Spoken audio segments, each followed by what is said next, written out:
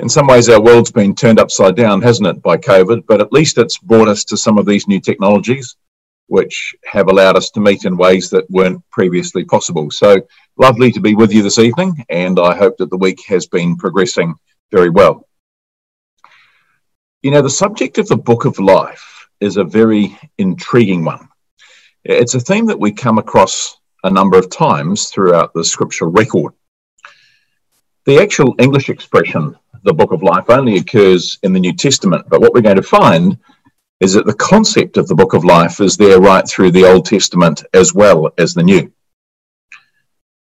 Now, the intriguing thing about this theme of the Book of Life is that it contains a list of people's names, particularly those who will be accepted by Christ at his return.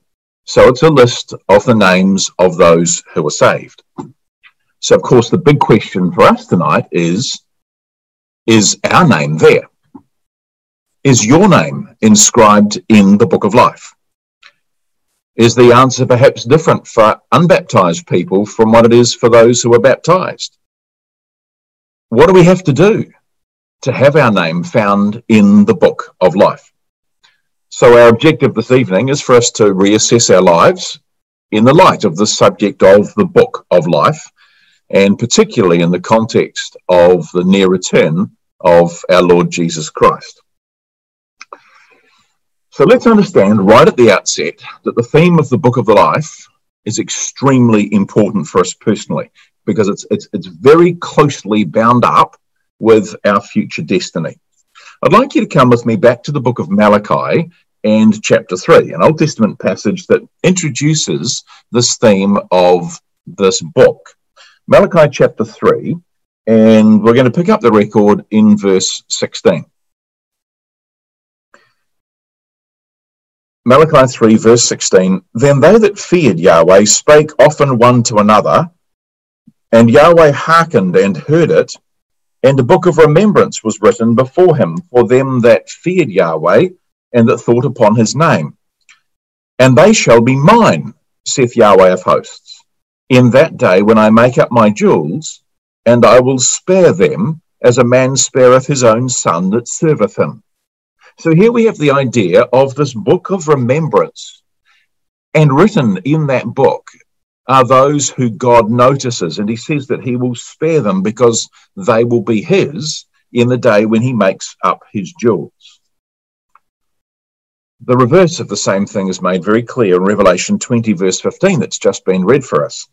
"Whosoever was not found in the book of life was cast into the lake of fire." So this tells us then that this theme of the Book of Life is a pretty important one for us. It's an essential aspect of our hope. So if we want to be immortal, if we want to be found in the kingdom after Christ's return, then we personally must be written in the Book of Life. And the purpose of this evening's study is for each one of us to be able to examine ourselves in relation to this Book of Life, and particularly in relation to the sacrifice of the Lamb. By the way, if we want to study this subject in more detail, there's a wonderful little section in Brother Thomas's work in Eureka. You'll find it in volume 1 in the Letters to the Ecclesias, in the section on the letter to the Ecclesia in Sardis. And that's a magnificent summary of this theme of the Book of Life. All right, well, this evening, perhaps the best place to start is to ask this little question, a rather strange question, perhaps. Whose book is it? Now, of course, we like to think, hey, this is a book about us. It's got a record of our names. We're the ones who are found in this book and named in that book. But, you know, that's not actually the scriptural perspective on this book. In Scripture, this book has a name. And actually, furthermore, this book belongs to somebody. I'd like you to come with me to Revelation 20. In fact, we won't turn it up. It's the one that was read for us this evening. And the references there to the Book of Life. What we find is that it's actually literally to the book of the life, the definite article. The word "the" has been inserted. So it's the book of the life. In fact, Young's literal translates it as the scroll of the life. That's intriguing. This little phrase, the book or the scroll of the life, occurs 7 times in the book of Revelation, along with all the other 7s, the 7 blessings, the 7 vials, the 7 letters, and so forth. So the question for us this evening, well, what is the specific life, the book of the life that's being referred to here? Now, I'd like you to come with me to Revelation 21. It's another place where this theme of the book of the life occurs, and it tells us in Revelation 21 exactly whose book it is. Revelation 21, verse 27, speaking of the holy city, there shall in no wise enter into it anything that defileth, neither whatsoever worketh abomination or maketh a lie, but they which are written in the Lamb's book of life. The Diaglott translates that, the book of the life of the Lamb. Young's literal, the scroll of the life of the Lamb. We won't turn it up, but Revelation 13 adds another dimension to this. The title of the book of life is the book of the life of the slain Lamb. And we're going to consider that aspect of it a little bit later. So very clearly, this is a book of his life. It's not a book just about us. And so if we want to be found in the book of the life of the slain Lamb, this is only going to happen if we're associated with his life, of his life, part of his life. Now that implies, doesn't it then, that those whose names are written in the book of life are actually those who associate themselves with the life of the Lamb, those who scripturally are defined as the called and chosen. So in today's context, perhaps those who enter into a covenant with God through baptism. It's our association with the life of the Lamb which is relevant for participation in this book. Now that then leads us on to a rather astonishing thing. When do you think our names are written in the book of life? Are they perhaps written in the book at the point where we get baptized? And you know, the answer here may actually surprise you a little, but to find out the answer, we're going to have to go on a little bit of a journey. So I'm going to ask you to come back with me to Matthew chapter 25. Now, this is a parable told by the Lord Jesus Christ, and it's the parable of the sheep and the goats. Matthew chapter 25. Now, there's just one aspect we're going to look at. This is the parable of the sheep and the goats, and it's an assessment on the basis of people's actions and deeds. And there are 2 very different outcomes for these 2 different classes of people. But there's one point that we want to note in particular, and that is what's said to those who are accepted. So let's read verse 34, Matthew 25, verse 34.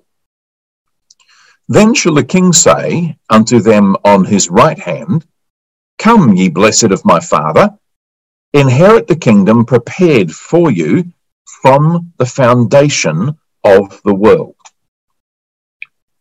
In what sense has the kingdom been prepared for us from the foundation of the world? Well, the Apostle Paul, in his letter to the Ephesians, in chapter 1, verse 4, says that God has chosen us in him before the foundation of the world. Now, that seems to imply a choosing that's happened a very long time ago. You may recall the words that were spoken to Moses. It was in the time when he was on Mount Sinai in Exodus 32. We're going to have a look at it a little later this evening. It's when Moses asked, Blot me, I pray thee, out of thy book, which thou hast written. And just note those words, thy book, which thou hast written, because that implies that the book was already written in the days of Moses. So is that correct? When was this book written?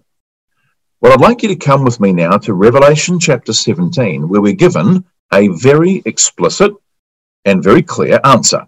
Revelation chapter 17. Revelation 17, and we're going to pick up the record in verse 8. Now, this is speaking of those who are not accepted, But see what it tells us and what the implications of it are. Revelation 17, verse 8. The beast that thou sawest was and is not, and shall ascend out of the bottomless pit and go into perdition.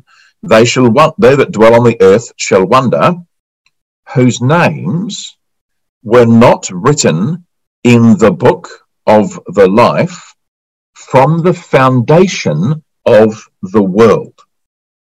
Now that is a remarkable statement. This is talking about names being written in the book of the life from the foundation of the world. You know, the point is, brothers and sisters and young people, our names are already there. We can have them blotted out, but our names are already in the book of life, because, you know, that is God's perspective on our salvation. He wants us to be saved. Think of the words of our Lord in Luke chapter 12, verse 32. Fear not, little flock. It is your Father's good pleasure to give you the kingdom. You know, sometimes we have this picture of eternal life as if we're trying to claw our way up a ladder towards salvation. That somehow we've got to keep climbing up this ladder until we get to the point where we've reached a high enough level to qualify, that we are now enough, that somehow we've gone up on the righteousness rungs of this ladder, so that God grudgingly has to give us a place in the book of life. No, it's not like that. In God's abundant grace, our names are already there. Now, this, of course, doesn't mean that we don't have to strive. We do have to keep pushing on towards the finishing line. As the Apostle Paul says, we need to press toward the mark for the prize of the high calling of God in Christ Jesus. That's in Philippians chapter 3 and verse 14.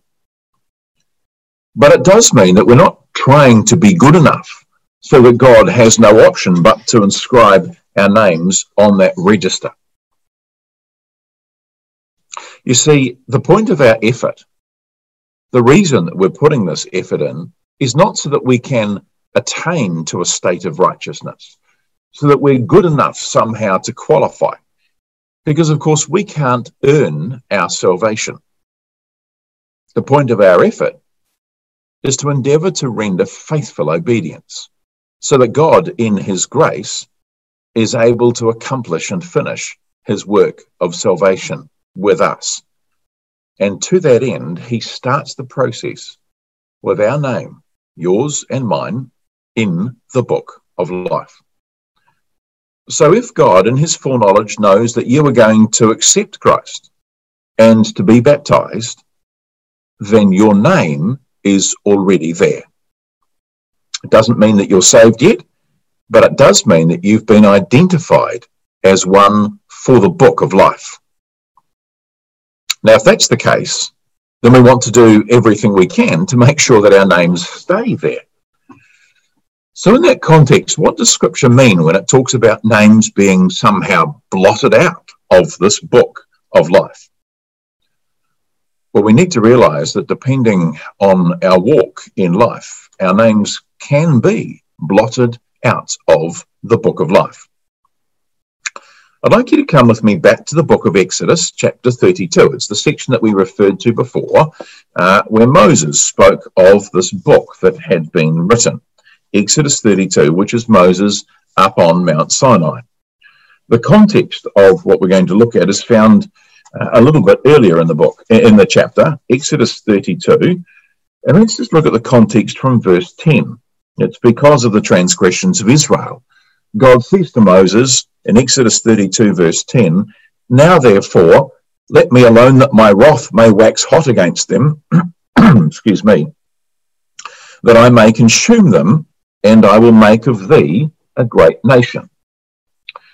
In fact, we find from a later record, Deuteronomy chapter 9 and verse 14, God said more than just these words.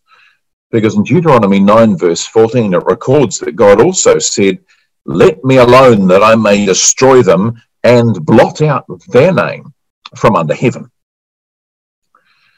Now, those awful words, they rang in Moses' ears, and he just couldn't get them out of his mind. He couldn't leave them hanging in the air, that terrible threat. So in Exodus chapter 32 and verse 31, he returns back up into the mountain, back up to Yahweh, and he pleads there on behalf of the children of Israel. And so Exodus 32 and verse 31, Moses returned unto Yahweh and said, "O this people have sinned a great sin, and have made them gods of gold. Yet now, if thou wilt forgive their sin, if not, blot me, I pray thee, out of thy book which thou hast written." And God then replies in verse 33, Yahweh said to Moses, "Whosoever hath sinned against me, him will I blot out of my book." So this is God's definition of what causes people to be blotted out of that book, those who sin against God. So this little incident here acts as a bit of a defining point for us. It describes for us what's involved in those who are blotted out. It's a bit of a warning on the subject for us all. So we need to keep in mind the exhortation that was spoken to the ecclesia at Sardis. In Revelation 3 verse 5, "He that overcometh shall be clothed in white raiment, and I will not blot out his name out of the book of life." So it's for those who overcome. Their names will be left in the book of life. So there's going to come a time when, in the words of the prophecy of Daniel, Daniel chapter 7 and verse 10, that judgment is set and the books are opened. And at that point, a decision will be made about our own personal name. Will it stay in? Or will it be taken out? And in the words of Revelation 20, anyone whose name is not found written in the book will be cast out. In the words of our Lord, "Depart from me, I never knew you." There's actually a type of the scene, it's played out in the days of Ezra and Nehemiah. I'd like you to come back with me to the book of Nehemiah and chapter 7. You see, this is the era when the captives returned back to the land. Nehemiah and chapter 7. The city was going to be rebuilt. And there's a whole group of people who have been called together now out of the captivity, and they've been brought back, including the priests, to this city, which is to be restored. In Nehemiah chapter 7 and verse 5, we're told that they found a register of the genealogies. "My God put into mine heart to gather together the nobles and the rulers and the people, that they might be reckoned by genealogy. And I found a register of the genealogy of them which came up at the first, and I found written therein." So he goes through this list of the genealogies. Then we find, for example, in verse 39, there's a list of those who are the priests. And then it goes on in verse 43 and speaks about those in the list from the Levites. We find there's a description of the porters, the Nethinim, and then the singers. So here's a picture of all of those who are the remnant, the redeemed, those who have been restored to Jerusalem. And you have their list of names in this register. Now, as the process sort of went along, we then find that amongst all the others, among all the families of the priests, the children of Habiah come along. They too stand there in line, waiting for their turn to be found in the register. Now at last, it's their turn. Nehemiah asks for their name, Habiah, and he carefully looks it up in the register, and you can see him going through the list of names to find where their name is in the record. The family standing there really expectantly. They're waiting to be confirmed in the priesthood. Nehemiah's carefully going through the scroll. "Sorry, what did you say your name was again?" "Habiah." "Your name's not there. I can't find it anywhere." And you can imagine their consternation. Well, it must be. We're part of the clan. We're some of the scribes. And the priest, let me have a look. And Nehemiah's conclusion is, your name is not there. They are polluted. They need to be put out of the priesthood. Let's read verse 64. This is the family of Habai, the children of Habai from verse 63. These sought their register among those that were reckoned by genealogy. It was not found. Therefore were they, as polluted, put from the priesthood. And the Tirshatha said that they needed to be put aside until a priest would stand up with the Urim and the Thummim. But the little lesson that comes from this incident, brothers and sisters and young people, is that if we want to be part of that priesthood in the age to come, then our names too need to be recorded in the register or that genealogy.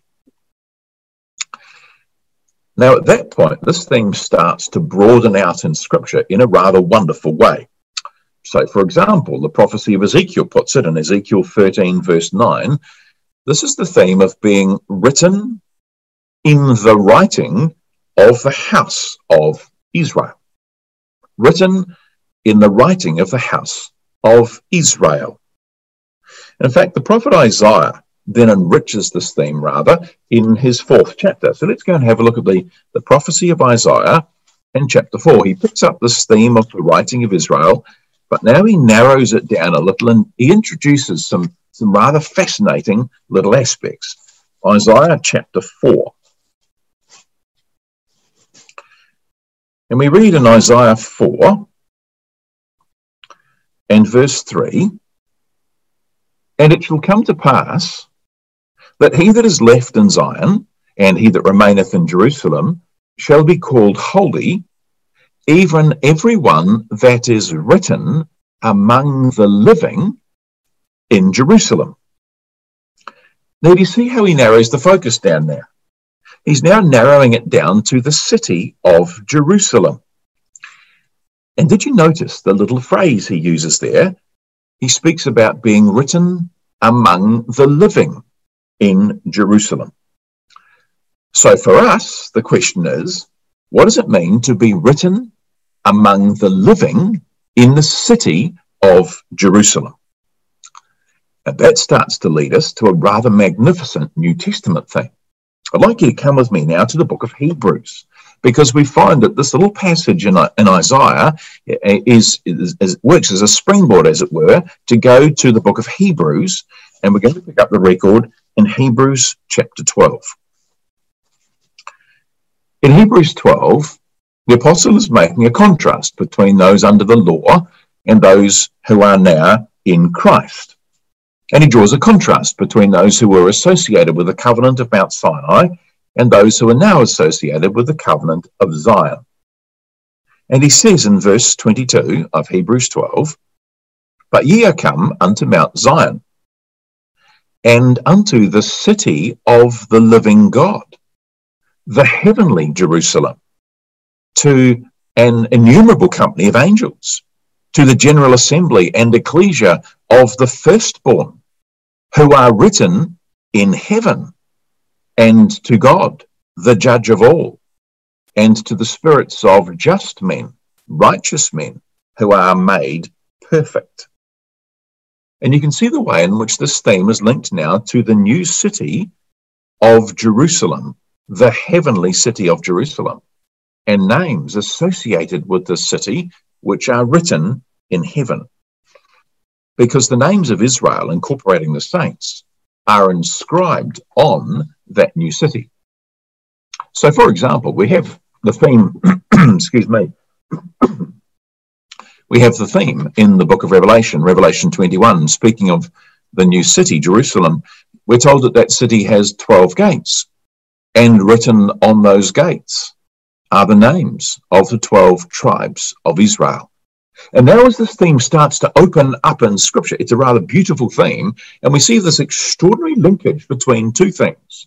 First of all, this theme of appearing in the book of life, and secondly, being part of that holy city, the New Jerusalem. So let me read you three passages and see if you can spot the linkage between the city and the book of life. So, Revelation 21, verse 27, speaking of the holy city, there shall in no wise enter into it anything that defileth, neither whatsoever worketh abomination, or maketh a lie, but they which are written in the Lamb's book of life. Or, Revelation 22, verse 19, if any man shall take away the words of the book of this prophecy, God shall take away his part out of the book of life and out of the holy city, and from the things which are written in this book. So we have this very strong connection between being in the book of life on one hand and being written in this holy city on another. And now I'm going to read you a little passage from the Psalms. This is from Psalm 87. Psalm 87, verse 5, and of Zion it shall be said, this and that man was born in her, and the highest himself shall establish her. Yahweh shall count, when he writeth up the people, that this man was born there. So clearly, to be written in the book of life is to have a part in the new city of Jerusalem. And the question for us this evening, brothers and sisters, young people, the question for us is the implicit challenge of Psalm 87. Are we born there? Is there something in our behaviour, in our values, in our attitudes that says that we belong in that city, that we're citizens of Zion? Is it obvious that we don't belong to this world? And will we find our part in the book of life? Because that is the entry key to being in that glorious city. Now, another question that always springs to mind when we consider this book is, what exactly is this book? Is it a literal book of some sort? Does God maybe have some enormous, great big library, and there's a great big physical book sitting up in this library? Would it perhaps be leather bound? Will one of the angels carry it down to the judgment seat? What sort of paper might God use? Or would it perhaps be parchment? And you know, the very absurdity of these questions makes the point obvious, doesn't it? This idea of the book of life is not a literal book. It's a biblical symbol. It's a symbol that draws on the attributes of a book to convey ideas and concepts, and also for us, some moral lessons. Now, that point is emphasised by Brother Thomas in that wonderful little section of his in Eureka, Volume 1, this is page 310, where the Brother Thomas writes, it is contrary to the law of symbol writing to regard this as a book in the vulgar or common sense. There is something in the real thing to which a book of record has some resemblance or analogy. So the question for us this evening is, what's being conveyed by the symbol of a book? Well, just remember that little passage again that we started with in Malachi, which speaks of a book of remembrance, a memorial. There's a hint here that this book is somehow associated with the memory of God. Now, that suggestion is enhanced by an intriguing little passage in the Gospel of John. We won't turn it up, but John chapter 5 and verse 28. That when Christ returns, we're told that all that are in the graves shall hear his voice. Now, as we correctly explain to interested friends in our public addresses, this doesn't mean universal resurrection. It's not saying that all people in every grave will be raised. But the word that John uses for graves here is a rather special word. It's the Greek word memion, You may see there the origin of our English word memory. Memeon, and it means literally a memorial grave, a grave of memory. So these are literally graves of memory where there is a memorial.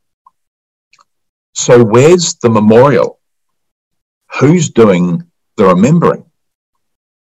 And as Brother Thomas puts it, this is equivalent to inscribing the name of the subject in the day book of the life or placing him in God's remembrance for resurrection unto life.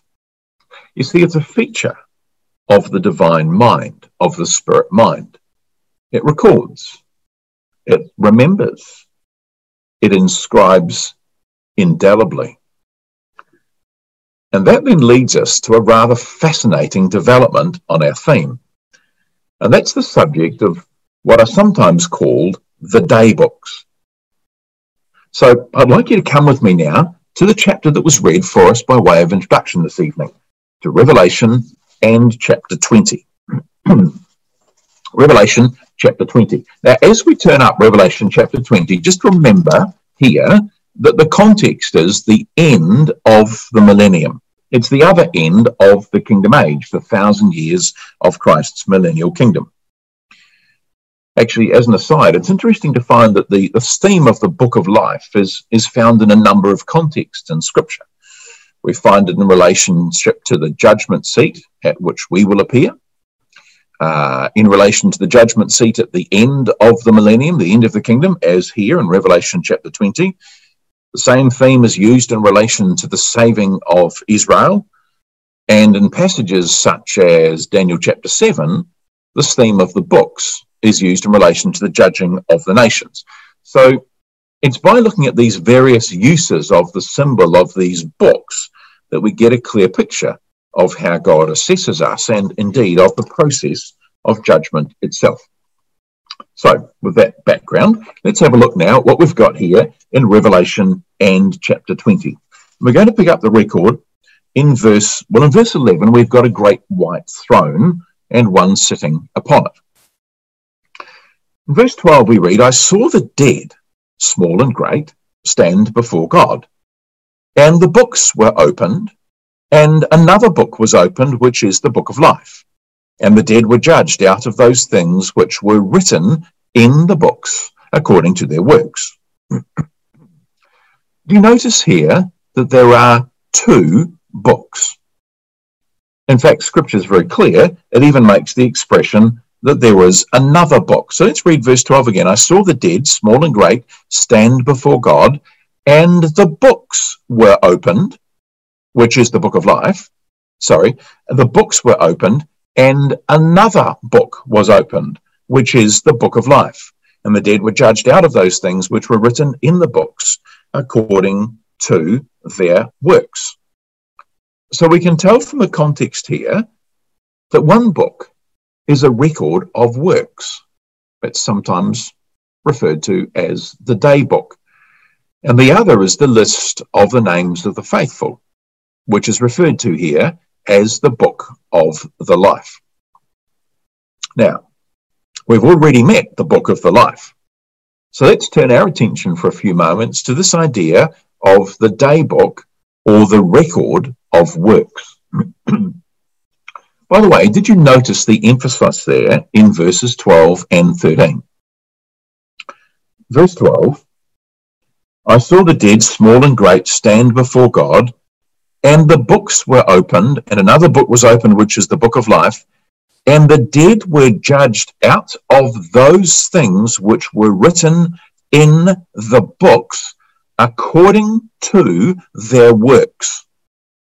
Verse 13, the sea gave up the dead which were in it, death and the grave delivered up the dead which were in them, and they were judged every man according to their works. So what's the purpose of this book? Well, this is a record of people's works. It's written so that things can be remembered. All right, now what I'd like us to do is go back to Malachi chapter 3, that passage that we've already referred to a few times, and just see how Malachi chapter 3 picks up this idea. Malachi chapter 3.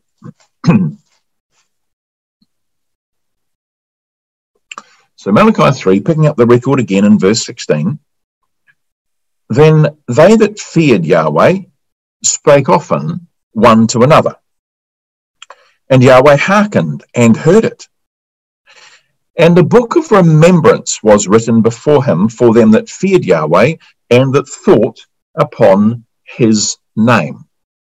So this book is described here as a book of remembrance.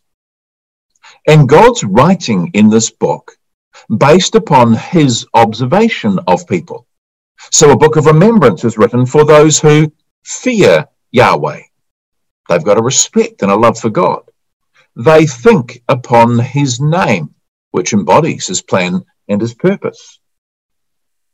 And they will be mine, saith Yahweh of hosts. These are the people who fear Yahweh and speak often one to another about this reverence that they have for God. And as a result, this book of remembrance is written.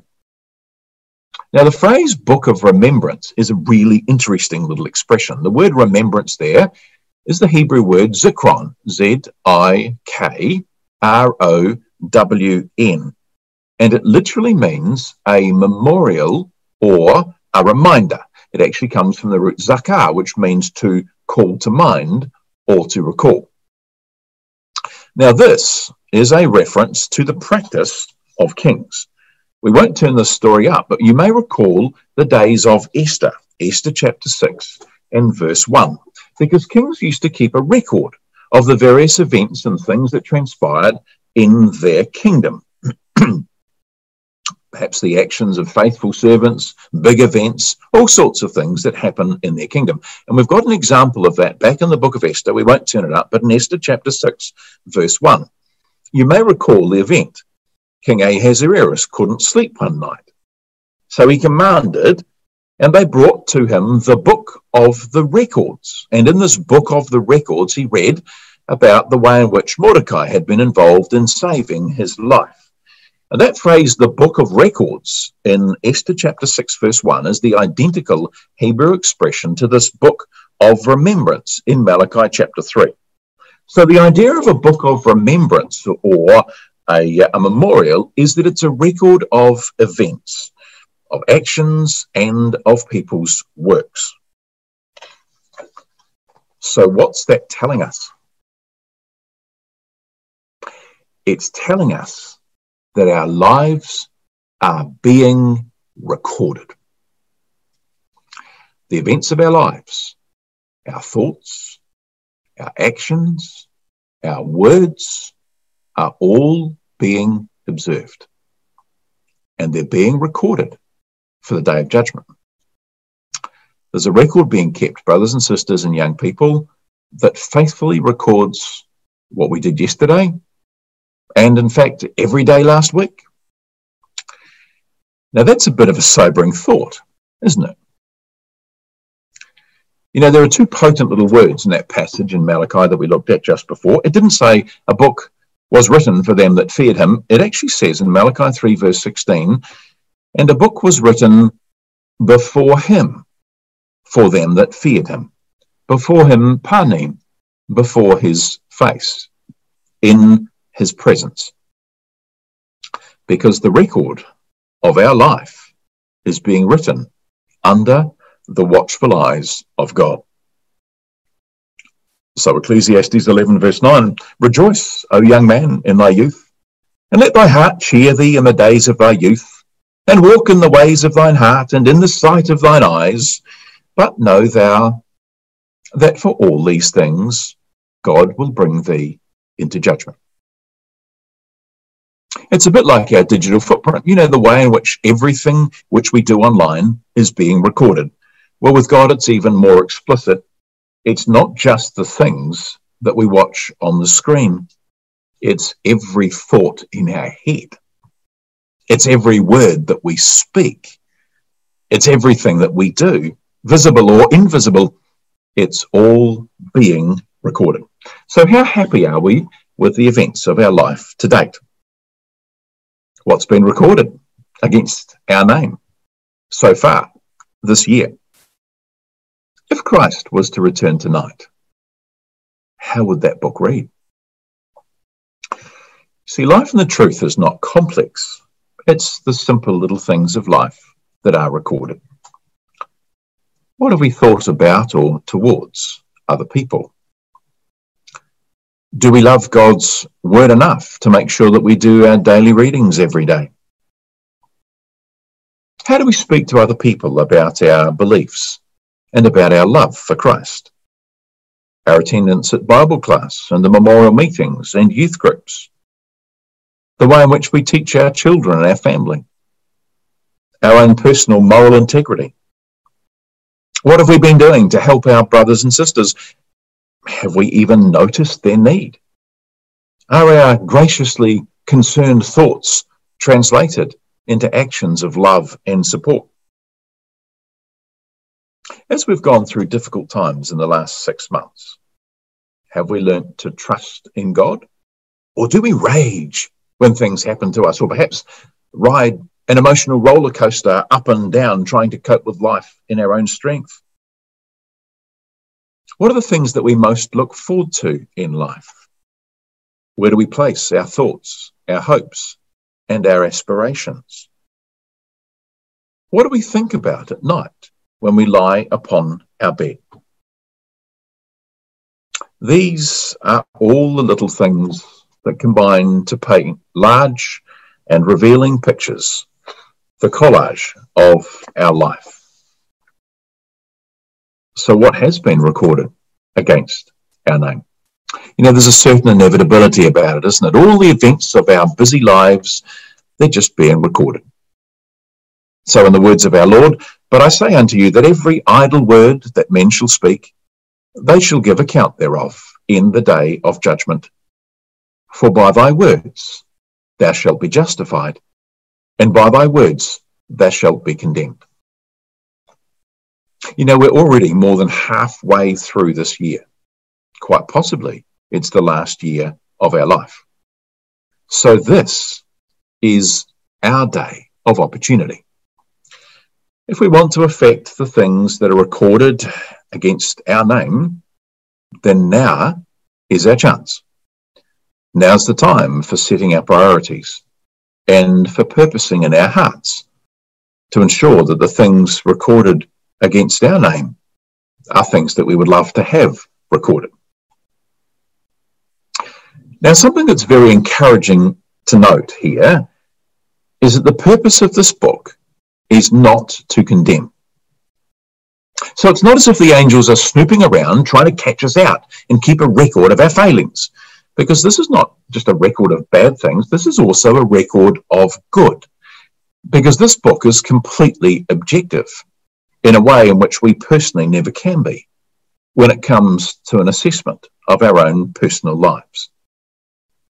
And the author of this particular book is remarkable because it doesn't just record events, it's a record of feelings, of hopes, of aspirations, of fears and tears. Remember those words of Malachi? I'm going to read them from Rotherham. "And I will deal tenderly with them, as a man dealeth tenderly with his own son who is serving him." I'd like you to come with me to a rather beautiful, a rather special little passage in Psalms, Psalm 56. And we're going to read it first of all from the Authorized Version, and then I'm going to read it for you from Rotherham's translation. Psalm 56. And just see what this tells us about God's personal observance of our life. Psalm 56. Verse 8, "Thou tellest my wanderings. Put thou my tears into thy bottle. Are they not in thy book?" Rotherham renders that, "My wandering hast thou recorded. Put thou my tears in a bottle. Are they not in thy record?" Now just think about what he's saying here. As pressures come upon us in life, as we wander at times in distress, bowed this way or that, the Father heeds. If we weep, the Father sees. And he puts out his hand, as it were, and he catches each little tear as it falls. He contains it, and he records it. He misses nothing. Young people, as we read that description, just remember that we never walk alone. We belong to a magnificent and a loving God, and he understands everything that transpires in our personal lives. So then, at the end of our days, that day book is analysed, and depending on what's found written in it, our names will then be found in that other book, which is the Book of Life. Now, in conclusion, there's just one final aspect I'd like us to think about.